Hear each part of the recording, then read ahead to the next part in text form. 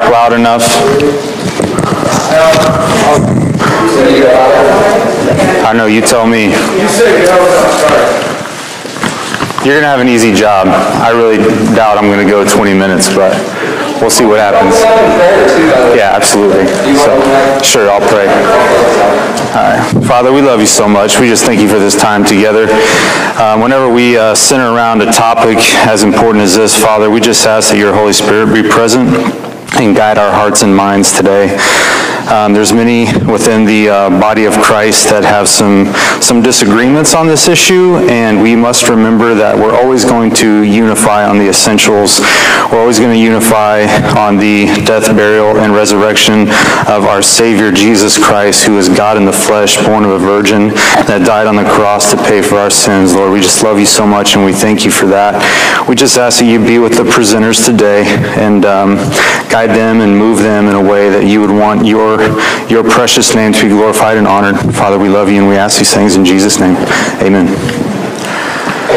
All right. You guys awake? Because I hope I don't put you back to sleep. All right. Now, like Josh was saying, guys, this is a pretty important topic. I'm going to kind of present the counter perspective to what is considered biblical inerrancy. There's just a wide range of views on this topic. When you guys become very, very serious about your Bible and you really want to get at the Word of God and you really want to dig into the Word of God, it's going to be natural for you guys to have questions about the Word of God. Where did my Bible come from? How do I know what's in my lap? Is something I can trust? I'm sure that Josh has been doing a great job with you guys, teaching you guys that you can trust your Bible. If you guys remembered, I did that presentation for you guys talking about how can we know that Christianity is true. Are we just spinning our wheels here, or is there a reason to be here?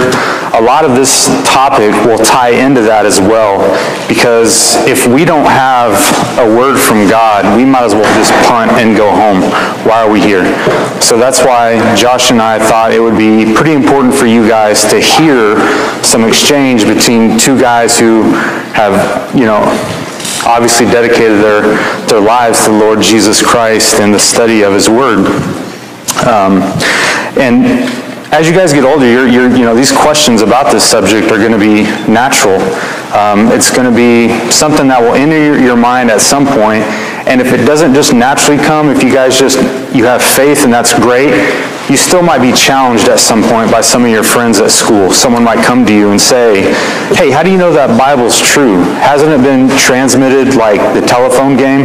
Didn't so-and-so write it in Greek, and then so-and-so wrote it in Latin, and then so-and-so wrote it in Greek again, and then back to English, and then maybe back to Greek? You're going to hear stuff like that. And if you don't hear it from your friends at school, you're definitely going to hear it from the Discovery Channel or the, one of those television programs. So it's good to start thinking about these things now. And like Josh said, I want to kind of present a counter perspective to you guys. And I hope I don't lose you here, because some of the language can be kind of technical. Just listen with your big ears, okay? All right. So it has been said that no person's education is complete if they do not know their Bible. Because the Bible is not taught in our education systems, there's a famine of the Word of God in our world today. Christians are being indoctrinated with ungodly secular thought before they even have an opportunity to get out from underneath their parents. We talked about some of that stuff when I was with you guys previously. Because there's such a lack of biblical awareness in our homes today, many are clueless when it comes to fulfilling their God-given purpose. Needless to say, it is important that we have a word from God, and the word is reliable. After all, if we're created beings, it would do us well to know exactly why we were created, and it would be well for us to know what God would have of all of us. After all, if God made this place, and He makes the rules, we kind of want to know what He has to say about everything. So that's why this topic is important. So here's what a few of our leaders, our world leaders, in the past have said regarding this topic, and when they've recognized the importance and the significance of what the Bible's had to say. Here's a quote from George Washington. "It is impossible to rightly govern the world without God and the Bible." Here's something Abraham Lincoln said. "I believe the Bible is the best gift God has ever given to man. All the good from the Savior of the world is communicated to us through this book." Here's Patrick Henry. The Bible is worth all the other books that have ever been printed combined. Here's a quote from Napoleon. Who knows who Napoleon is? Short French guy? I heard he wasn't really short. I don't know. I hope he's short. Okay. All right. So the Bible is no mere book, but is a living creature with power that conquers all that oppose it. You think Napoleon has a degree in Bible? You think he's a biblical scholar? And he said the Bible itself is living because of what he experienced in his lifetime. It's kind of funny because that's kind of what Hebrews 4:12 says. I love it when pagans quote scripture and they don't even know it. If we abide in the principles taught in the Bible, our court will go on prospering and to prosper. But if we in our posterity neglect its instructions and authority, no man can tell how sudden a catastrophe may overwhelm us and bury all of our glory in profound obscurity. That's Daniel Webster. Maybe some of you guys have his dictionary. So, he even recognized the fact that if we lose sight of what God has told us and what God has taught us, we're going to bury ourselves in obscurity. So can you trust the Bible that's in your laps today? Okay, that's a big, important question that we all need to ask ourselves. In order to answer this question, I believe there are two main subjects we need to address when it comes to this subject. There's Bible inspiration, okay, and there's Bible preservation. What does it mean for God to inspire His Word, and what has God promised us as far as preservation? Okay, so we're going to look at 2 Timothy 3:16 through 17. All Scripture is given by inspiration of God and is profitable for doctrine, for reproof, for correction, for instruction in righteousness, that every man be perfect, thoroughly furnished unto all good works. You guys will probably memorize that one at some point. There's also 2 Peter 1:20 through 21. Knowing first that no prophecy of the Scripture is of any private interpretation, for the prophecy came not in old time by the will of man, but holy men of God spake as they were moved by the Holy Ghost. So Peter tells us right there how, man isn't just arbitrarily writing what he wants, right? Okay, Psalm 68:11. The Lord gave the word, and great was the company of those that published it. So there's some typical verses we use to kind of describe some of those aspects of Bible inspiration. These both have a more elaborate definition to really encompass Bible inspiration and preservation. And I think apologist Matt Slick has some really good definitions that really lock in what Bible inspiration and preservation is all about. So when people speak of the Bible as inspired, they are referring to the fact that God divinely influenced the human authors of Scripture in such a way that they wrote the very Word of God. In the context of Scriptures, the word inspiration simply means God breathed. Inspiration means the Bible is truly the Word of God, and it makes the Bible unique among all other books. So there's no other book like it. It's the only book where God controls the information going in and God controls the information going out. And it's not like that word God breathed. It is God moved men with His Spirit. That's what inspiration is. It's not like I drive by a hillside and I see a horse, frolicking in the meadow, and I go, oh, that's going to inspire me to write a poem or, paint a painting. That's not what inspiration means in the sense of biblical inspiration. God is moving men with His Spirit to write what He wants them to write. While there are different views to the extent to which the Bible is inspired, there can be no doubt that the Bible itself claims that every word and every part of the Bible comes from God. This view of Scripture is often referred to as verbal plenary inspiration. That means the inspiration extends to the very words themselves, verbal, not just concepts or ideas. And the inspiration extends to all parts of Scripture and all subject matters of Scripture. Some people believe that only parts of the Bible are inspired, only the thoughts and concepts that deal with religion. But these views of inspiration fall short of the Bible's claims about itself. So full verbal plenary inspiration is an essential characteristic of the Word of God. The extent of inspiration can be clearly seen in 2 Timothy 3:16. We've read that verse already. so that all the Scripture is God-breathed, it's useful for teaching, rebuking, for correcting, and training in righteousness, so that every man of God may be thoroughly equipped for every good work. These tell us that God inspired all Scripture and that He is profitable to us. It is not just parts of the Bible that deal with religious doctrines that are inspired, but each and every word from Genesis to Revelation. Because it is inspired by God, the Scriptures are therefore authoritative when it comes to establishing doctrine and sufficient for teaching man how to have a right relationship with God. The Bible claims not only to be the inspired Word of God, but to have the supernatural ability to change us and complete us. So what more do we need if we have the Bible?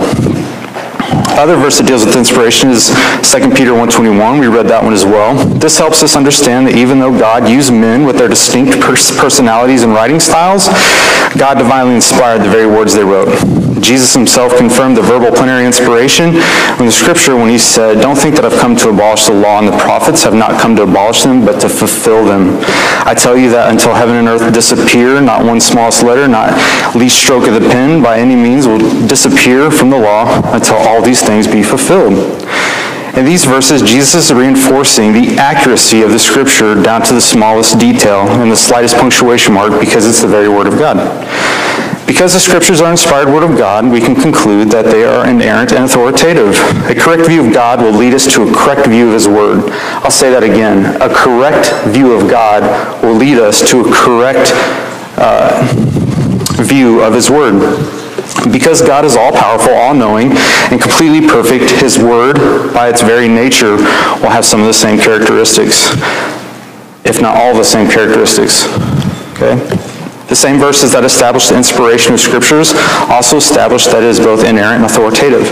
Without a doubt, the Bible is what it claims to be, the undeniable, authoritative Word of God. So next we're going to talk about Bible preservation a little bit. And here's another really good definition of what we talk about when we mean preservation. Okay? We want to make sure it's been preserved. The doctrine of preservation is in regards to Scripture means that the Lord has kept His Word intact to its original meaning. Preservation simply means that we can trust the Scriptures because God has sovereignly overseen the process of transmission for the centuries. So God is sovereign. He's the ultimate manager. He's the governor of the universe. And He's always present and overseeing the transmission of His Word. At the same time, we must also be aware that we do not possess the original autographs or the original writings. What we do have are thousands of manuscripts in which the original writings can be ascertained. By thorough examination and comparison to those manuscripts, it is determined that the original writings, we can determine what the original writings stated. This does not mean that there are absolutely no differences between the manuscripts, but the differences are extremely small and insignificant and do not in any way affect the basic teachings or the meanings of God's Word. The differences are things like minor spelling variations, and we keep in mind that this would not affect the accuracy of Scripture, nor does it mean that God has not preserved His Word. So when we run into little differences, like spelling variations, and word changes and things like that, like if you read, "He went to Jerusalem," or "He went unto Jerusalem," these little variations don't affect the meaning. God has supernaturally kept and preserved His Word. These early scribes, whose jobs were to make exact copies of Scripture, were very meticulous. One example of their meticulous precision is the practice of counting all the letters given in the book and noting the middle letter of the book. They would do the same for the copy and make sure it matched. They employed such time-consuming and painstaking methods to ensure accuracy. This is all that these guys did. Imagine if that was your job, to sit down and meticulously copy every single letter. And not only was that your job, but the pressure was immense, especially when these guys had such a high regard for Scripture. Sometimes it was even under the penalty of death. If you messed up, you were toast.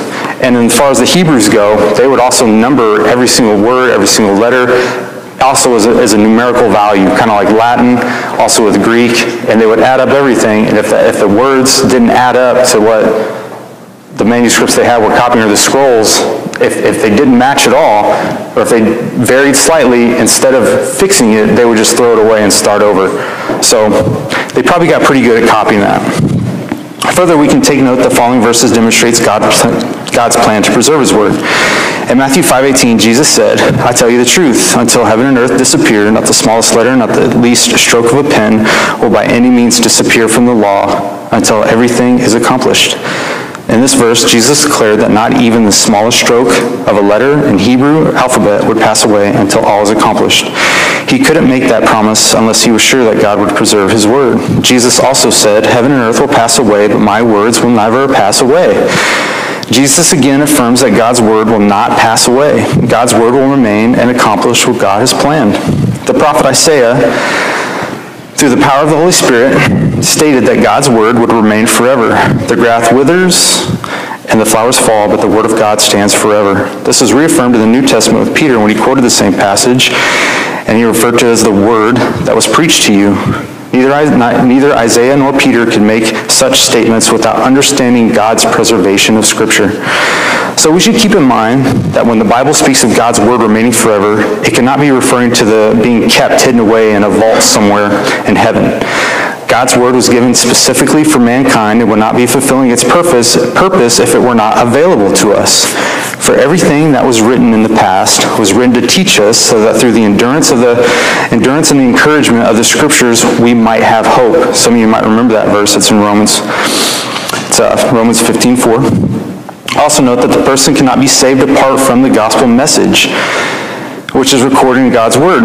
Therefore, in order for the word to be protected, if the Scriptures were not supernaturally preserved, there would be no way to ensure the consistency of the message it contains. If the word of God is our salvation, if the power of God unto salvation is his word that he's established, it's pretty important that we have that record for the salvation of mankind. So I'm going to go back and talk about the original autographs for just a moment. So if you ever are in these discussions and you're talking about Bible translations and all that, you're going to hear the words original autographs.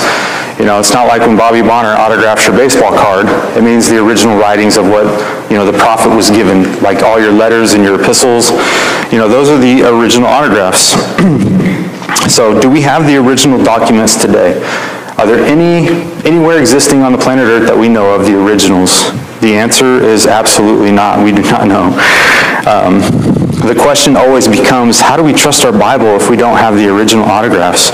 Or another question, couldn't have God preserved the originals for us if he's all-powerful? You guys ever think about that? Why didn't God just give us the originals? He's all-powerful, so why didn't he just give us the originals? There are so many speculations as to why God did not allow us to have the originals. And if you've ever thought about it, what would be some of the reasons that God wouldn't give us the originals? What you guys have to understand is when you have difficult questions like that, put his nature right in the middle of the question and it will kind of unravel. So if God is maximally great, if he's a good God, why would it be good for God to not allow us to have the original? There's many speculations, but I've written down a few just from other theologians. They could potentially be altered.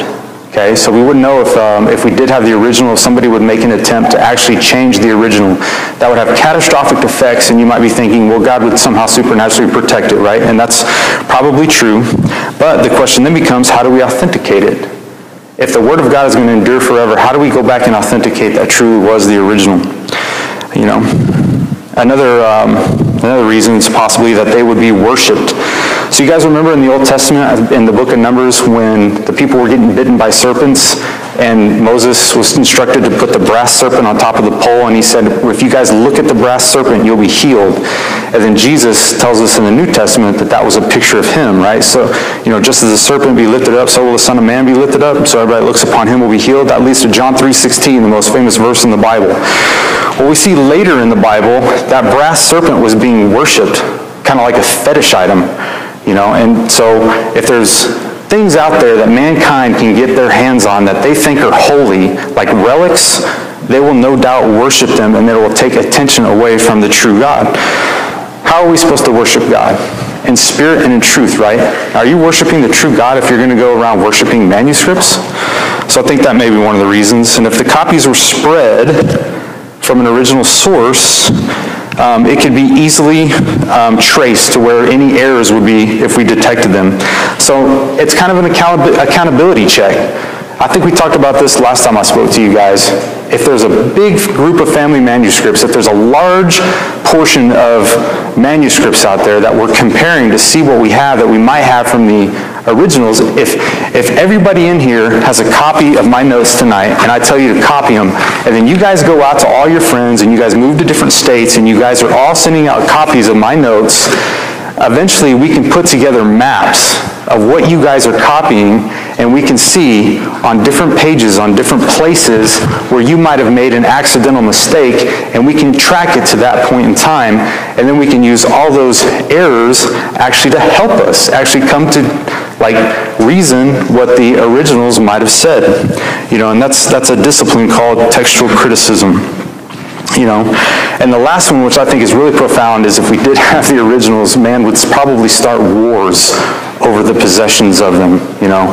I'm sure there's some religious organizations out there that would love to have their hands on them and do just about anything to have them, including war if necessary. So that wouldn't be good. So I think God was him being in his maximally great being was right to do it the way he did. Not that I'm the judge, but there's some pretty simple reasons why I think that he would do that.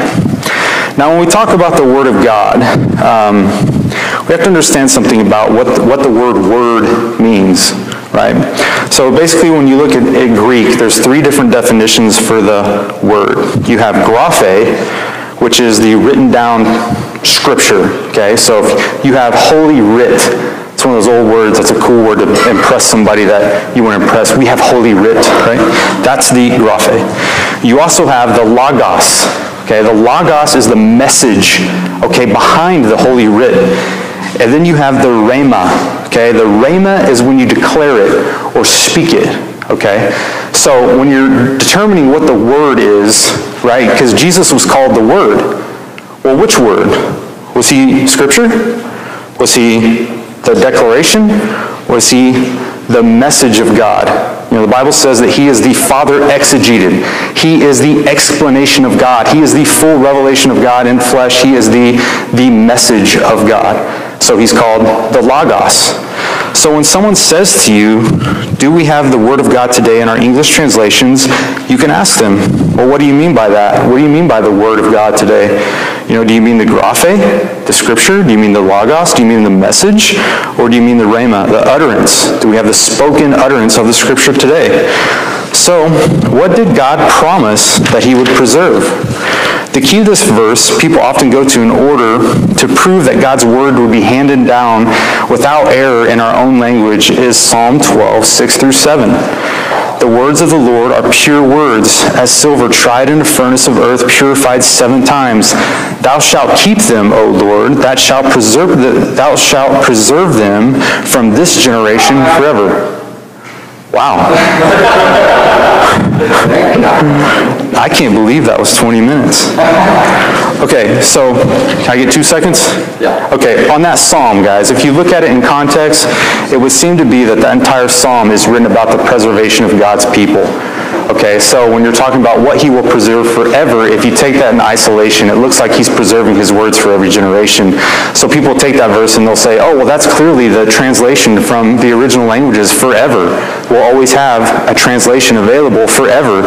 And there's some scholars out there that have said from the actual Hebrew grammar that you really can't make a case for that the actual preservation was referring to the poor and the needy in the context of that verse. Which I'm sure he'll address.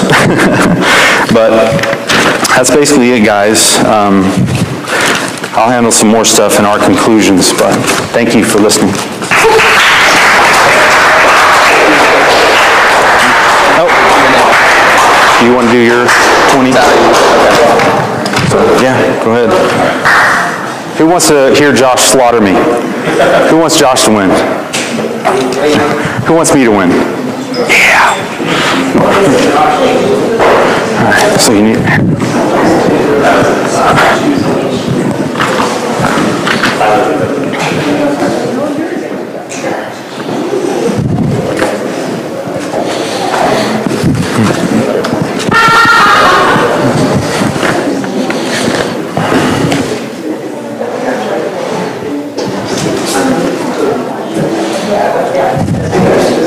Are you guys taking a little break real quick? Everybody settle.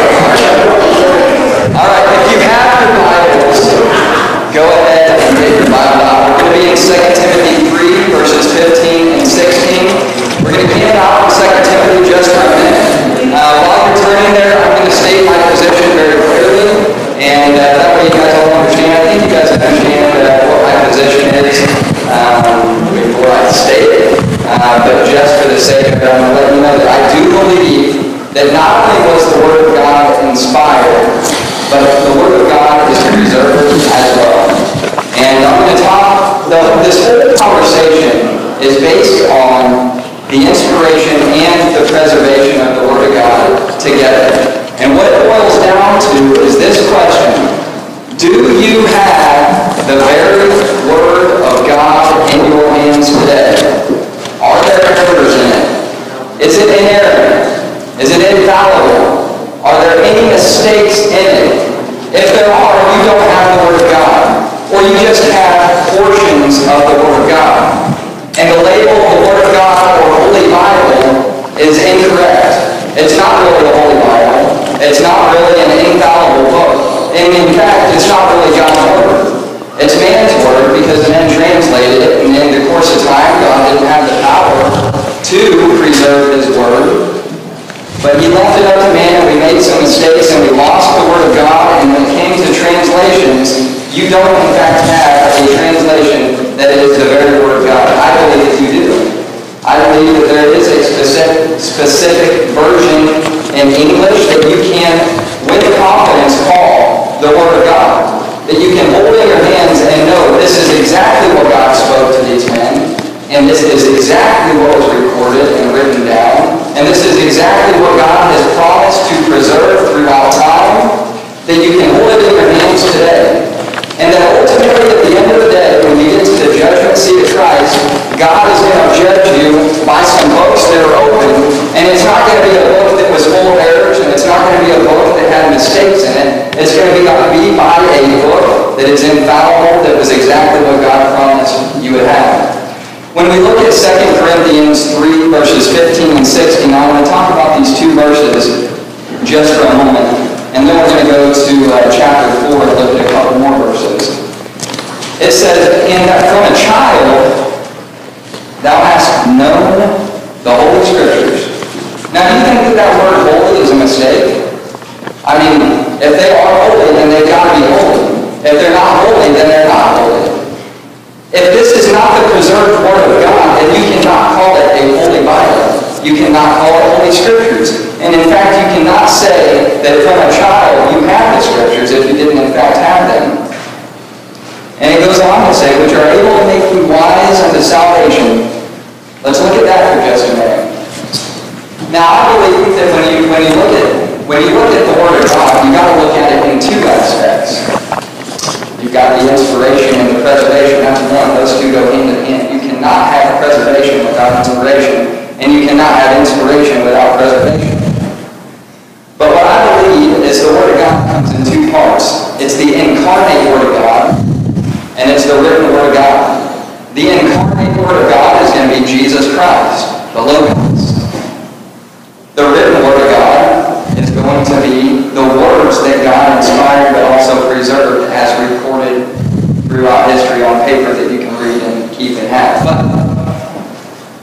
the Bible says right here, the value in the Scriptures is not only what you're basing your salvation on, but your eternal inheritance. I mean, think about that for a minute. This life is so short. Every man has got an appointment to meet God someday. We're all going to die, right? Unless the rapture comes tonight, we're all going out together. That'd be great. But the bottom line is, we are all going to die someday. What are you putting your faith in, is the question. Jesus Christ Himself, and we wouldn't say that He has any mistakes, that He was a sinner, that there were any issues with the Lord Jesus Christ incarnate as the Word. But the Lord Jesus Christ Himself says, "Search the Scriptures, for in them we believe you have everlasting life." If we don't have the Scriptures today, what are we basing our eternal life on?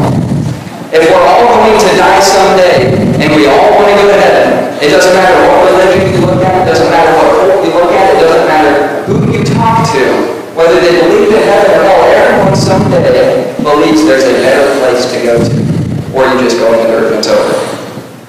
We as Christians take the stand that when we die, if we believe in the Lord Jesus Christ as your own personal Savior, that you go ahead. Jesus Christ tells you the only way to know is by the Scriptures.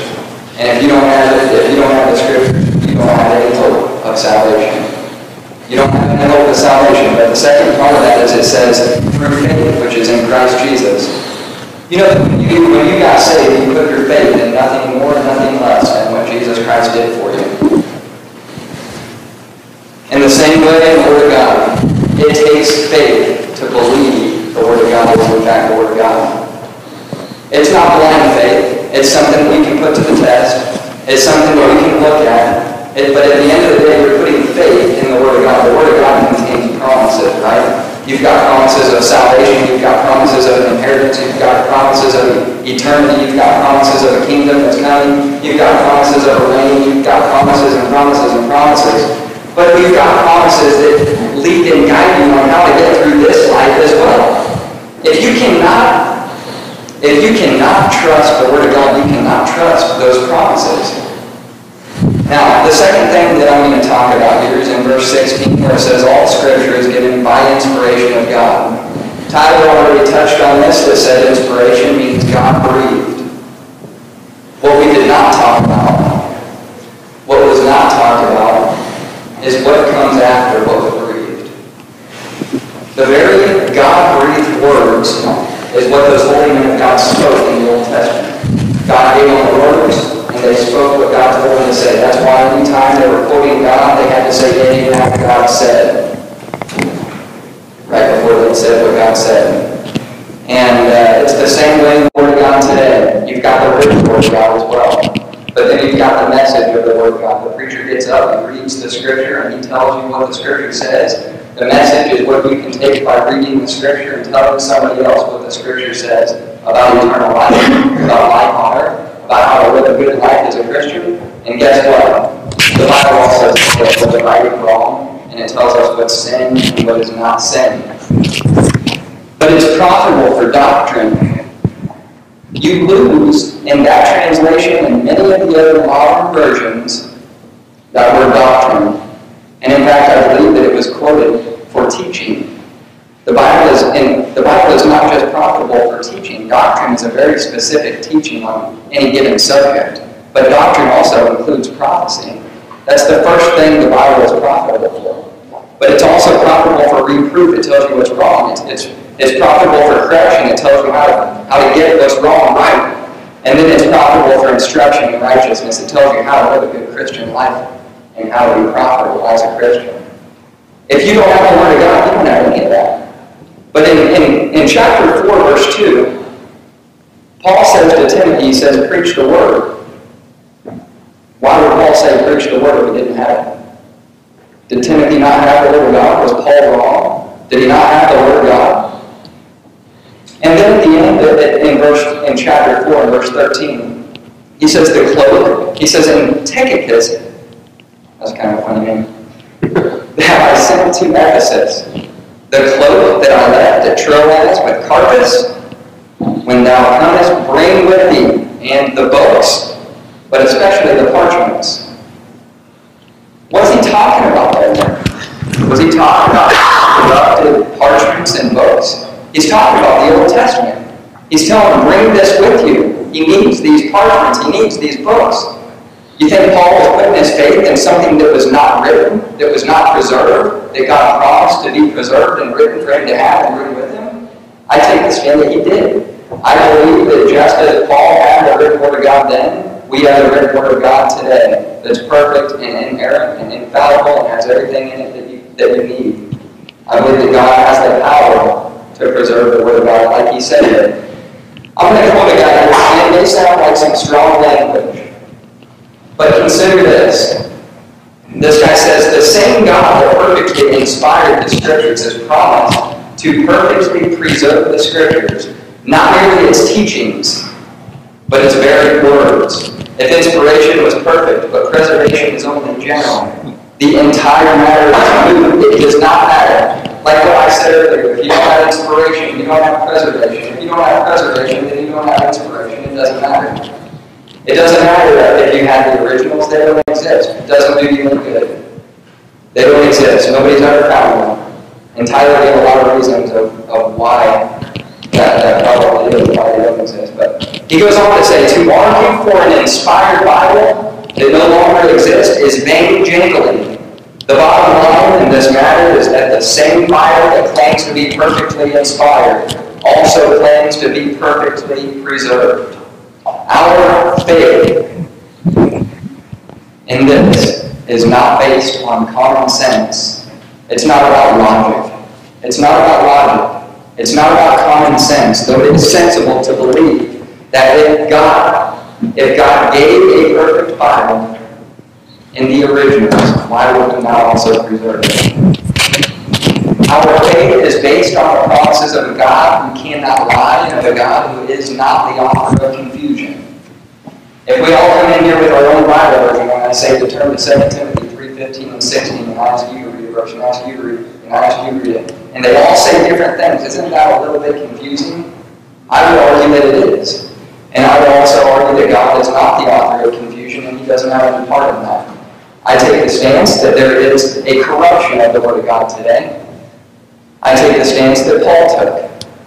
Paul took the stance that they were corrupting the very Word of God and the written Word of God in his day, back in 70 to 90 AD. It started back then and it's been going on today. I believe that you can trace it throughout history.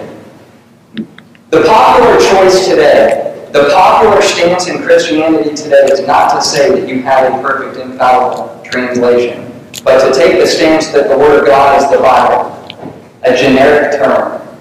A generic term that is all-encompassing and doesn't narrow down anything. Every Bible is the Word of God. There's some Bibles that I think that should be absolutely tried and put on the stand today, whether it is in fact the Word of God or not. Can we say that all Bibles are the Word of God? What are the differences? Why would we take a stance that some Bibles aren't, some Bibles are corrupt? Well, hopefully we'll get to that point. How much time do I have left, Marshall? 7:23. Okay. So, the popular decision is what many evangelical and fundamental men will write volumes about, defining that word inspiration. They'll spend so much time defining inspiration, but in Romans 14:23 it says, whatsoever is not of faith is sin. If I cannot by faith take the Bible in my hand and say this is the preserved Word of God, then that is sin. If we do not approach the study of how we got our Bible from the standpoint of faith, it's not pleasing to God. If you don't have faith, you can't do anything that pleases God. God requires faith for you to do anything and for Him to take pleasure in it. Jack Mormon, he wrote a book, and he wrote a book called Forever Settled. It's one of the greatest books, in my opinion, on the Word of God. But he gives that definition in Romans 14:23, and he goes on to say, if we do not approach the study of how we got our Bible from the standpoint of faith, it's sin. If I cannot believe what God says about the preservation of His Word, then I cannot believe what He says about the inspiration either. All is sin if it's not of faith. And that goes to your walk with Christ as well. Let's see what the Bible says about it. What does the Bible say about itself? Regarding preservation, he says, faith stands on the Word of God. Let us see exactly what the Bible says about this matter in the matter of preservation. It goes on, the words of the Lord are pure words, as silver tried in a furnace of earth, purified 7 times. Thou shalt keep them, O Lord. Thou shalt preserve them from this generation forever. I'm going to work on this verse just for a minute. If you've got a King James translation today, Psalms chapter 12, verses 6 and 7 is a prophecy about the King James Version. That may sound very difficult to understand. But in the overall translation process of the English language that encompasses both the Old Testament and the New Testament, the King James Version is the 7th translation of the complete Bible. It fulfills Psalms chapter 12, verses 6 and 7, that it's purified 7 times. 7 times. The King James Bible is purified 7 times. And as the English language transformed and it grew and became what it was from the 1300s up to what it was in 1600 to what it is in 1735 to what it is today, the King James Bible is still that 7th translation in the English language, fulfilling Psalms chapter 12, verses 6 and 7. And I know that we mentioned earlier about the reference to that word then. I don't know if you've ever thought about this, but something to consider. The majority of manuscripts, you've got about 5,270 manuscripts. That would contain fragments, that would contain entire translations, it would It would contain everything that they could find throughout history. But containing the majority text, they all say that word then is a reference to the words. The minority text that contains about 32 manuscripts says that that word then is a reference to the righteous in verses 1 through 5. The reason that's important is because the preservation in this verse is attacked by the corrupted text that says it's not a reference to the preservation of the text. It's a preservation to the righteous.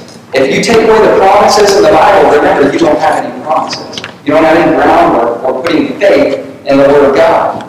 And when it comes to the Word of God, you've got to have faith in the promises, but you've got to understand that the words within the Word of God is exactly what God wants you to have today. And let me wrap it up with this. We've got a few more verses. It says, "The counsel of the Lord standeth forever, the thoughts of his heart to all generations. For the Lord is good, his mercy is everlasting, and his truth endureth to all generations. The works of his hands are verity and judgment. All his commandments are sure. They stand fast forever and ever, and are done in truth and uprightness. The truth of the Lord endureth forever. Praise ye the Lord. Forever, O Lord, thy word is settled in heaven. Heaven and earth shall pass away, but my words, plural, shall not pass away." Was Jesus lying? Was it just a reference to the generic Word of God, or was it the words that Jesus was talking about there? I believe it's the words, just as it's preserved in the King James Bible. It says, "Being born again, not of corruptible seed, but of incorruptible, by the word of God which liveth and abideth forever. But the word of the Lord endureth forever, and this is the word which by the gospel is preached unto you."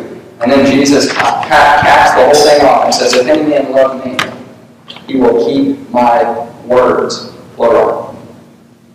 That'll be my introduction, and should be about time now. Yeah. All right. What? You gotta stop me, bro. That's Josh. All right.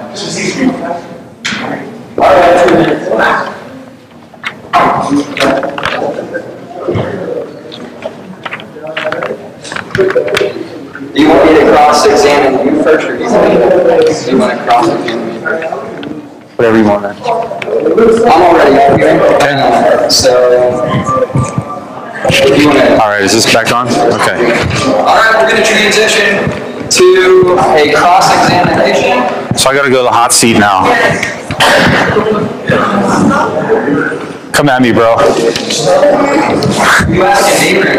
Oh, what do you want to do? You asked me first. Okay.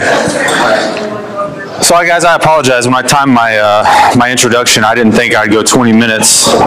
So I didn't even really get to my introduction, a little bit of the flavor of the alternative view, but you'll feel the flavor in my cross-examination with Josh. So I will try to ask quickly, how much time do we have on these? 7. Okay, man, all right. Heavenly Father, please make time slow down for us in Jesus' name. Okay, so we have some unique features of Hebrew and Greek. Hebrew has no vowels. It's all consonants, so it lends itself to wordplay. Greek, on the other hand, is the most precise language, one of the most precise languages on the planet. There's words in Greek that you can't even write a single sentence on in English to describe what the word is trying to communicate in Greek. So I'll give you an example, okay? In the New Testament, you have John 21, 5 through 7. Everybody's familiar with this passage. Jesus asked Peter 3 times, "Do you love me? Peter, do you love me? Peter, do you love me? Peter, do you love me?" Every time Peter says, "Lord, you know I love you." Okay? So in Greek, the very first time Peter says, "Lord, do you love me?" he asks him, "Peter, do you love me?" But that word is agape. We all know what agape is: self-sacrificing love, a godly love. And Peter answers him, "Lord, you know all things. You know that I phileo you. I love you." But he used a brotherly love. So the communication from the agape to the phileo, it's a little different flavor in the Greek. So how do you reconcile that with like the preservation of the English not having proper words for love in that case? How would you reconcile that in just that one word, love, the two different meanings? So, in a sense, you're asking me to interpret the Greek, but the short answer is not all the Hebrew words and not all the Greek words are always translated the same way. And the rule is you don't have to translate them the same way every time. Now, an example to contrast this would be John 3:16. Is it agape or is it phileo? I would think that'd be agape, but I don't remember. That's what I'm asking. It's your yeah. But what I'm getting at is the agape versus the phileo, when you really want to break it down, they're not always used the same way. But if you want to understand the difference, you can look at verses like that where you would think that it would be the stronger sense of phileo versus the agape. But my stance is you do not have to know the Greek, you do not have to know the Hebrew. When we're talking about the Word of God, and specifically when we're talking about the translation of the Word of God, we've already mentioned the aspect of faith. And I believe that God has given us a perfect translation. Thank you. So why do you think God chose English to give an inerrant translation? I don't think that He just chose English as the preservation of an inerrant translation. In fact, one of the reasons why I don't is because the Old Testament wasn't all recorded in Hebrew alone. You had aspects of Chaldean, you had aspects of Persian, you had aspects of Aramaic, and same for the New Testament. It's not all Greek. But the point is, when it comes to the English translation, I believe that God has preserved His Word and given it to us in the language that I speak. In fact, the majority of the world speaks English, and when it comes to the English translation, I think that God foreknew that the majority of the world would speak English. Do you have a site or a source for that? That the majority of the world speaks English? If you do, that'd be awesome. If you do, send it to me. Well, I could use Bobby Bonner. He was in the middle of Africa and said the majority of Zambians speak English and have a second language as well. Or English has a second language. Okay. Now, are there any other languages that you're aware of that also have an inerrant translation? Yes. And how do you judge that? This is why it's so important to understand where the Bible comes from. And you mentioned the family lines. When you look at the manuscript side on the evidence trail of where the Bible came from throughout history, it's absolutely one of the most important things that you can study if you ever need to get to that point in your Christian walk, where the Bible was throughout history. You can trace the King James translation throughout history all the way back to Enoch. And you can also trace the corrupt versions all the way back to Alexandria, Egypt.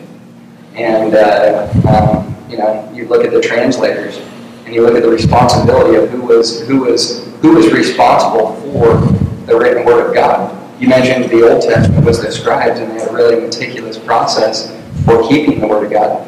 It's a little different in the New Testament, and I think that we've got a responsibility for preserving the Word of God today. Okay. This one's a tricky one, guys. Put on your thinking caps. Does a perfect translation mean perfect interpretation? So, does that make sense? Does the question make sense? Even if I have a perfect inerrant translation from the original autographs, does that automatically mean everybody's going to interpret it the same? So here's what I would say. Within the framework of that question contains something that you probably wouldn't catch. The framework of that question has what you would call a presupposition. The presupposition being that there is included within translation interpretation. What I mean by that is the Word of God is not something that is supposed to be and ever has been interpreted by man. The Word of God has to be interpreted by the Holy Spirit. For spiritual things are discerned by spiritual things. The carnal man does not understand the things that are spiritual. So when we apply the carnal side to the spiritual side, it has no bearing. But when it comes to translation, it's traceable. It's not open to interpretation. I don't know if that answered your question. I'll let them be the judge. Okay. Without the original autographs, meaning you have no idea what the original autographs say, how do you justify a single translation being errant without arguing in a circle? You guys ever heard that? Circular. You guys know what circular reasoning is? The Bible is true because the Bible says so. this would be, why is he not arguing that the King James is the inspired, inerrant Word of God because the King James says so? Does that make sense? Yeah, so the King James doesn't say that the King James Version is inerrant, by the way. The translation, the words within that translation claim inerrancy. And that is what I would claim the preservation of the Word of God. Now, here's what I'm saying. All right, give me I will yield some conclusion time. I'll take about 30 seconds to answer this.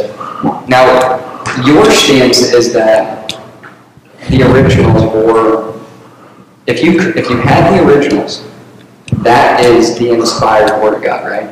I know that it's your question time, but would you answer that for me? Say it again. The originals is what was inspired, not the translation. Correct. Okay. God oversaw the preservation, but only the original autographs were what was actually God breathed. So my stance is that's a two-way street, man. You can't put it all on the King James guys only. Here's my reasoning for that. You have got multiple Old Testament quotations in the New Testament. What I mean is the Old Testament that contained Hebrew, Aramaic, Egyptian, all these other languages, not to mention the fact that you had the Tower of Babel before all the confusion of the languages, preserved in a Bible that was quoted in another language in the New Testament, yet written down in the original New Testament. So if we're going to claim that translation cannot be inspired, you have to throw out the whole New Testament. Jesus quoted the Old Testament, and it was written down what Jesus quoted. Was that not inspired?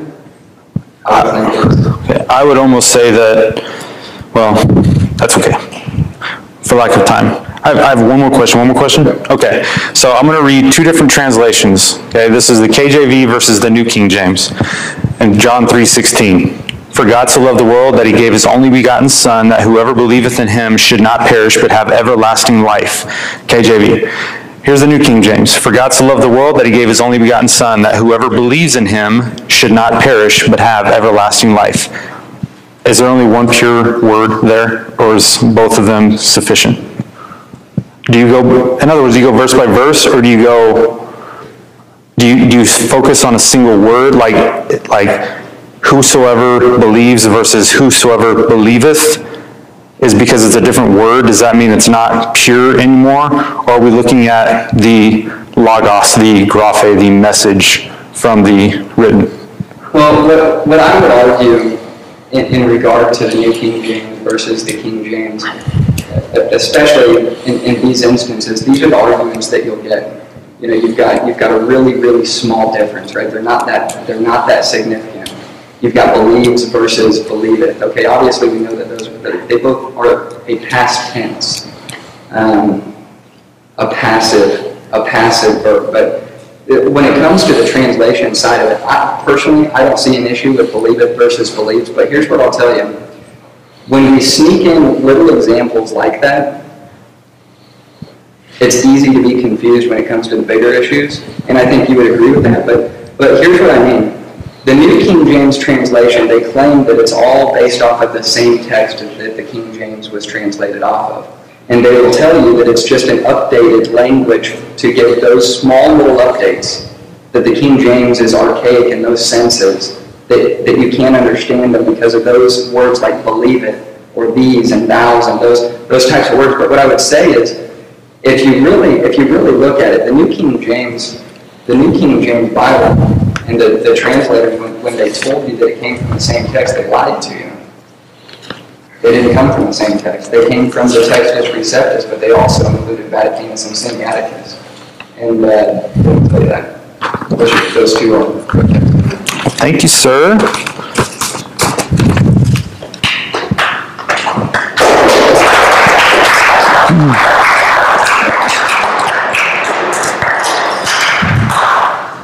All right, I'm going to jump into my cross-examination really quick. Tyler, let me know when you're ready, man. Fire away, brother. Okay. So regarding inspiration, I want to quote you here. You say, when people speak of the Bible as inspired, they are referring to the fact that God divinely influenced the human authors of the Scriptures in such a way that when they wrote, that what they wrote was the very Word of God. So the originals was the Word of God. But then you go on to say, it was the verbal plenary inspiration that was actually inspired. So my question is it what was written or is it what was spoken? What was written versus what is spoken? Yeah. I would say that it comes down to those three definitions of the word. You have the spoken word, you have the utterance, you have the logos, which is the message of what was written, and then you have the graphe, which is the actual script itself. I think I said those right. I might have made a mistake. But I think that the position in this camp would be that the logos, the actual meaning, the actual message, that was what was given to the original inspired person for the purpose of the proclaiming of the word. So earlier you said the logos was Jesus Christ, so that would be the incarnate word, right? Correct. So when you're talking about the verbal plenary inspired word of God being given to these guys in the logos form, how was that given to them? You mean through inspiration? Yeah. How was it given to them? Yes. Well, there's a lot of debate on that. There's a lot of, I've heard all different kinds on this. Some prophets, for example, were given audibly, and you get that a lot in the Old Testament. They'll say, "Thus saith the Lord." I think, it was clear that God literally spoke to Moses. But in case of Paul in prison, I think that Paul was under the guidance and the inspiration. A lot of the New Testament writers were put in these specific positions by God. God in his foreknowledge knew what they were facing and experiencing in order to write an account. And I think that God was the overseer of what was written because he knew, what they would write, when they would write it, and how it would be preserved. So I think when it comes to the actual transmission from God's mind to the human mind in order for the purpose of graphe, to give us the writ, in order to have the logos, the meaning, in order for it to be proclaimed, the actual proclamation of the word, I think it was all under the divine hand. I think there's, whether it be God's oversight or God's actual spoken word to a prophet, I think that there's some differences of opinion, and I think it would be a case-by-case basis. So you would say that it was verbal? In some cases. It was written and it was spoken, right? Verbal. Are you asking, okay, so communication is information. So if I'm going to communicate, it's in here, and you don't have what's in here in your head. So I will speak it, and then you can write it down, and then you can proclaim it. And that's how a transmission would come. Is that where you're at? It sounds like you're asking me how that process happened for each prophet. Well, I'm asking if the inspiration of the Word of God is preserved in those three forms. Or is it just one? I would say definitely in the graphe. If I'm going to be speaking from this position, I don't know how every person believes, but I would think the majority of the people would say only the graphe, the written, was inspired, and then when the prophets actually proclaimed, I would say that was under the guidance and the foreknowledge of God, but I don't think that they would say that it was necessarily inspired. It just stemmed from the inspiration of the communication given to them. So regarding preservation, would you connect inspiration and preservation together, or are they separate? I would say they're connected to an extent from this position. Like we talked about the manuscript families, the idea that there are differences and variants even amongst the different families.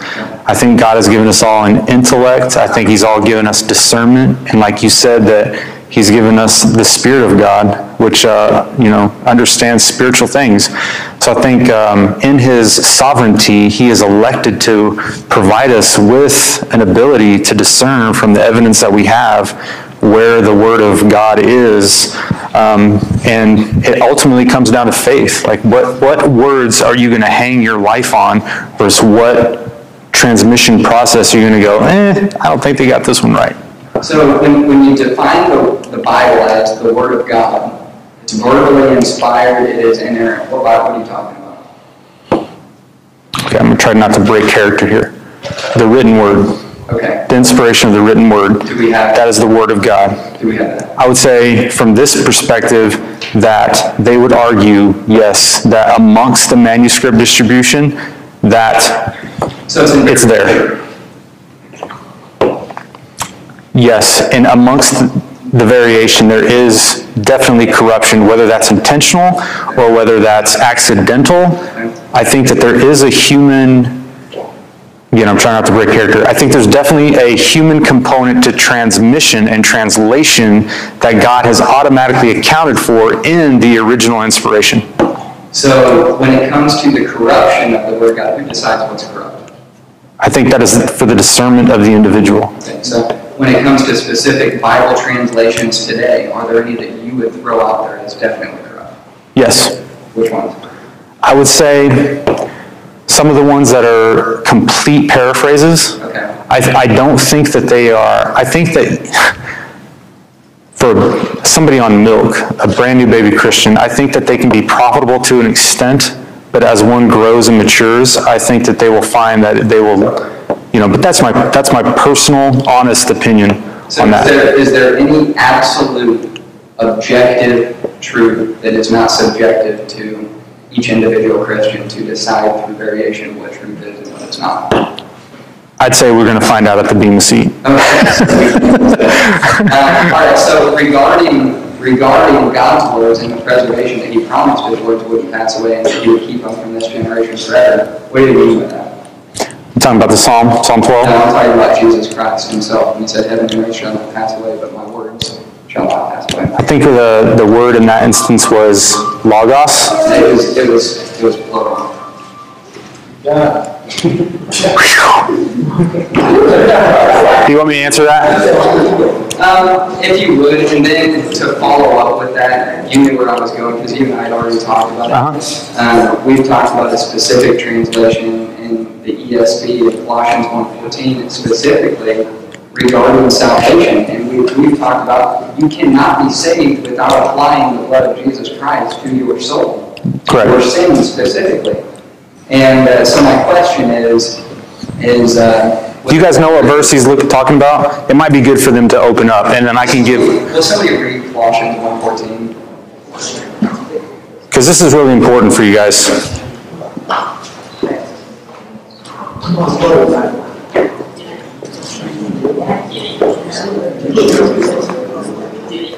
It's okay, you can leave. You want to make it.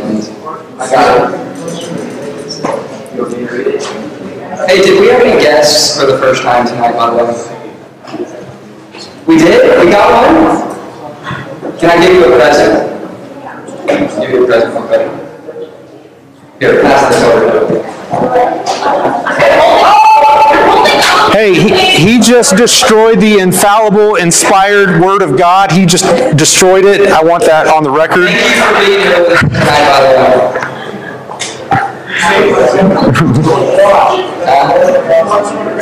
Yeah, we read Josh real loud.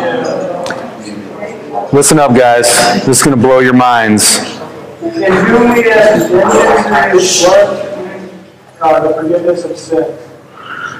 Okay. I'll repeat it for him. Or you want to? No, you got it. Okay. In whom we have redemption through his blood, even the forgiveness of sins. So my question is, and then all that went to, you can't have redemption without the blood of Jesus Christ, right? We would all agree with that. Now, the majority of any Bible version takes out through the blood. And my argument would be you lose the doctrinal aspect of salvation by removing that. Tyler, how would you answer that? Okay, and so I'm going to read you guys the ESV from that verse so you see what he's talking about. Okay. He says Colossians 1:14, is that what you said? Okay. So the King James is, in whom we have redemption through his blood, even forgiveness of sins. The ESV says, in whom we have redemption, the forgiveness of sins. So somebody on this side of the table, somebody from this perspective would say, look, it says that we have redemption and the forgiveness of sins through Jesus. We do. You find out in other places within the ESV that it is through the shed blood. There is no remission of sin without the shed blood. So somebody in this position would say, because we lose clarity on a doctrine in this verse doesn't mean we lose the doctrine completely. So somebody from this perspective would say, and I'll let him address this, they'll say, well, the majority of the manuscript evidence points to that through his blood isn't there. So when they look at the manuscripts and they say, well, through his blood isn't written in the majority of the textual evidence that we have. So those that decided to translate the ESV would have said, well, I don't see it in the majority of the manuscripts, so we're going to go ahead and just put, we have redemption of forgiveness of sins, even though we know it's through his blood. Does that make sense? The argument on this side of the room would be, they wanted to, even though they knew that through the blood was a forgiveness, we're going to go ahead and just put what the text says, because they wanted to be faithful to the actual text, not the actual doctrine. So I'll let you address that. Okay. Do we want to go to closing statements, or do you guys want to close out with questions real quick? Questions. All right. Let me address this real quick, then we'll open it up to you guys. So, regarding this is what blows my mind with the King James Bible, and why it's so important to take it by faith. Now, here's what scholarship will tell you. They will tell you that Colossians 1:14 is an interpolation of Ephesians 1:7 that tells you that it's through the blood of Jesus Christ that you have redemption. What that means is they will tell you Colossians was written after Ephesians was already written, therefore they take Ephesians and apply it to Colossians, and now you've got something that was recorded in the 4th century that wasn't there 400 years before that. Here's what blows my mind about it. The majority of these new versions take it out because they don't see it, and what they had was the majority text up to that point that didn't have it in there. Now, they said, well, it's not in there. Well, what do you do with that? It's not in there. Okay, well, here's the great part about it, the amazing part to me about how God does things sometimes. In 1947, they discovered what was called papyrus. Guess what? These date back to the 1st and 2nd century, and they had through the blood in Colossians 1:14. That's not the only example either. I'm not jumping ship, but that's not the only example, but it is profound. So, that's why it's important to have faith regarding your translation. Okay, who's got questions? And when you ask a question, you have to tell us who you're addressing it to. Maddox? Here, take this mic and just pass it around.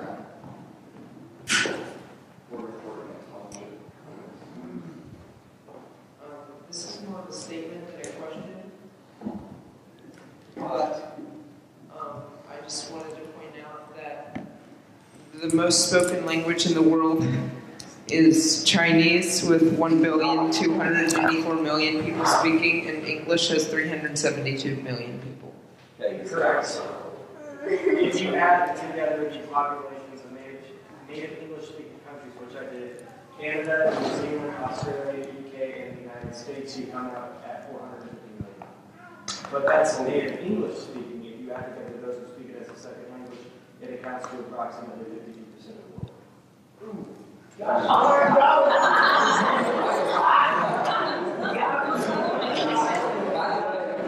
did not happen. By the way, the King James manuscript text has been translated into Chinese. And the Textus Receptus.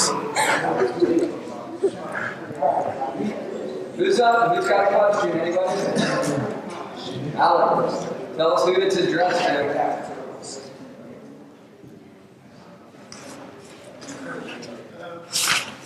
Sorry, I don't know your name.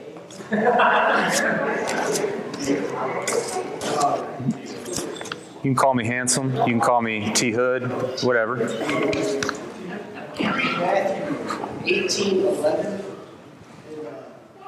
whatever version you're reading, but try to, can you read Matthew 18:11? Matthew 18:11. Yeah. You have it pulled up?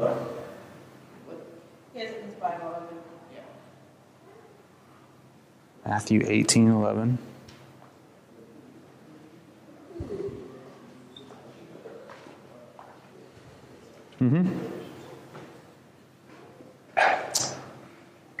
For the Son of Man has come to save that which is lost. Or are you trying, do you want it in the English Standard Version? It's not in there. Exactly. Bible lock. Yeah, and then whoever would be sitting on this side of the room would say, show me the evidence that that was in the earliest manuscripts, and show me the evidence that the Textus Receptus didn't, the guys who did the Receptus didn't add it later, because it was a doctrine that they were committed to. That's what they would say. They would say, okay, well, that's a doctrine they were committed to, so they were Trinitarians, so they added it. So now it's up to you to determine whether or not you believe it was added or it was purposely removed. All right, I'll respond to that on my specific. Yeah. What I would respond is, one, it's not a Trinitarian doctrine. It doesn't have anything to do with the Trinity. But what I would also respond to is there's a litmus test on deciding what is and what isn't in there. And when it comes to the preservation of that text, it's in the majority.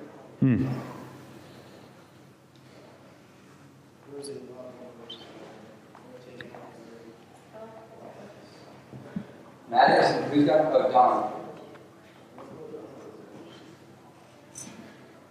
Tyler, earlier you were talking about how people can interpret Scripture however they feel it says to them.